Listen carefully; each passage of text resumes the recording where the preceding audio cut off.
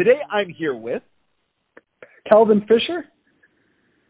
And Calvin, you've written a fantastic novel called Northfield, and it's really impressive work. How would you describe it to someone who is just encountering it for the first time? Yeah, absolutely. So Northfield is a story set in this world of swarming toxic gas.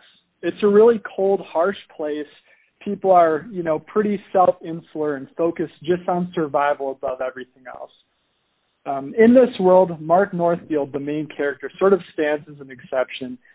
He's a man who's really preoccupied with living up to the promises he made to his past wife. But this all goes by the wayside when an adversary blackmails him, and he either has to forego his promises and kill a man, or he has to be executed himself. Little does he know, however, his target holds the key to saving the world. And one of the things that is most impressive about this is the world of which you built. And one of the things is, you described as a sweeping cloud of neon death covers the surface. Where did that world come from? Did you start from the sort of extrapolating from actual science moments, or did you actually just hit you one day in the shower? It's really interesting. The story, the first seed of it, I guess, actually started as a thriller-type novel instead of science fiction. So, more on the lines of your Tom Clancy or Vince Flynn type book. But just, through the process of working on the story, I kind of had one of those lightning bolt moments of what if this was a post-apocalyptic story? And sort of, it just opened the floodgates. I just started thinking of the world and just how everything like that would work. So I'd say it was one of the stories that certainly first started with the characters and just sort of the plot, and from there the world grew and developed. Yeah, and it does it in so many really fascinating ways. So let me see. So if I were to be training to read this book, what would you recommend I start reading before I tackled it? Oh, that's an interesting question. I would say first, one, I think I mentioned Cormac McCarthy's The Road. I think that does a great job of creating this atmosphere that you really feel in the post-apocalyptic world that Cormac McCarthy's describing, and he builds such a great, intense relationship between the characters. I'd say that's wonderful. Another pretty good classic is Stephen King's The Stand. That's a little bit longer of one, so readers might need to brace, but that's another great post-apocalyptic story that really goes through sort of the downfall of the world and the sort of society that builds up from it. So I'd say if you're sort of looking to get into, post-apocalyptic sci-fi fiction, those two are pretty great starts. Yeah, those are two of my favorites, and The Stand is it's a jog. It's one you. Oh, absolutely. Yeah, that one's an endurance run more than anything else. But I think it's worth it, which I think is a pretty good compliment for a book of that size, that it's worth reading. Oh, yeah. And now one of the great things is one of the main characters in the book is dead the whole way through. and not in the Sixth Sense sort of way. And is that, you did an amazing job bringing her forward as a figure in a story. How did you sort of find yourself working with that? Like, did you ever find yourself really saying, maybe she's not dead, maybe she's just sick?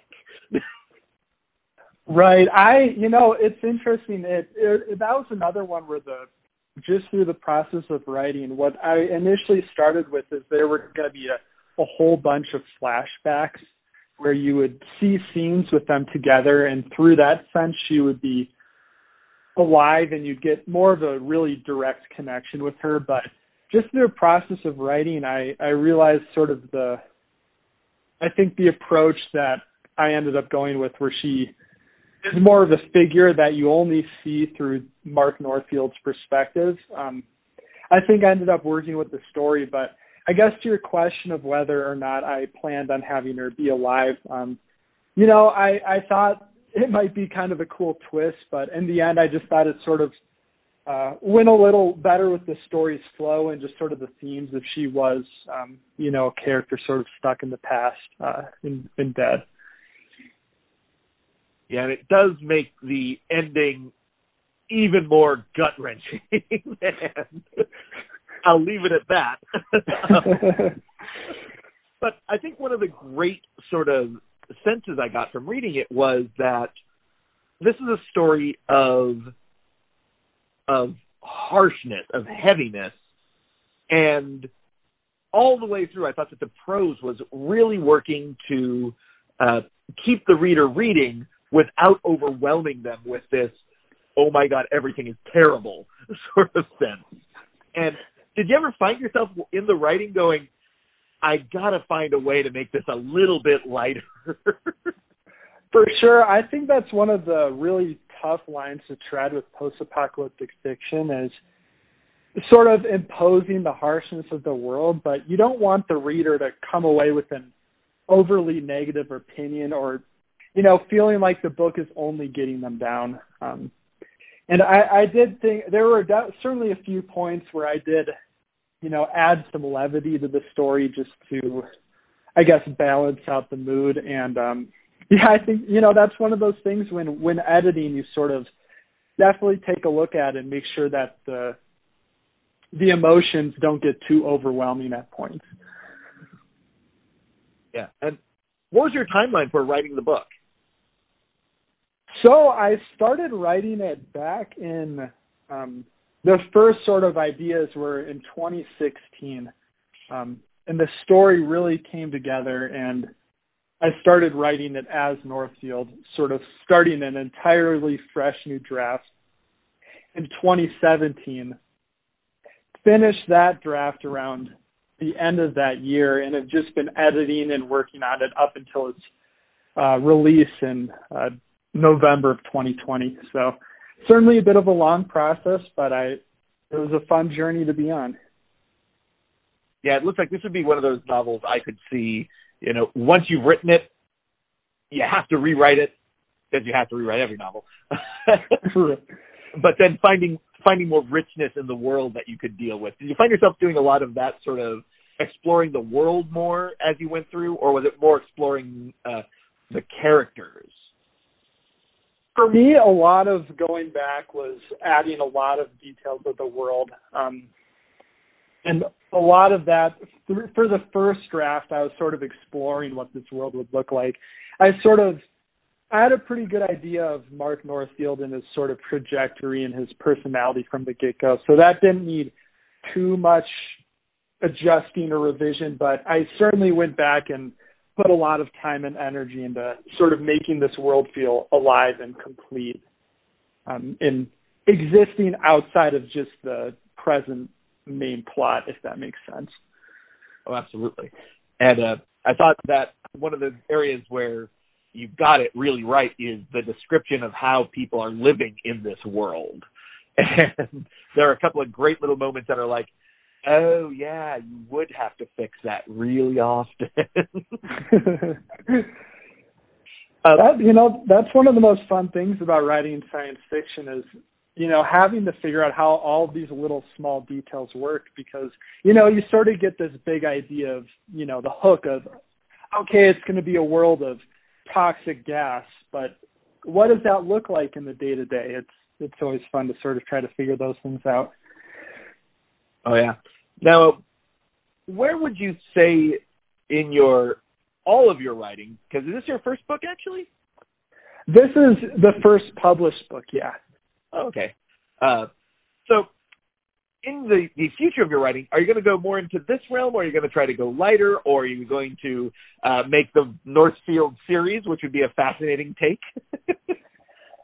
For sure. I am currently working on a sequel to Northfield, so I have a plan for 2 to 3 to potentially 4 books for it. So I do intend to make it a series of a trilogy or sort of tetralogy type deal.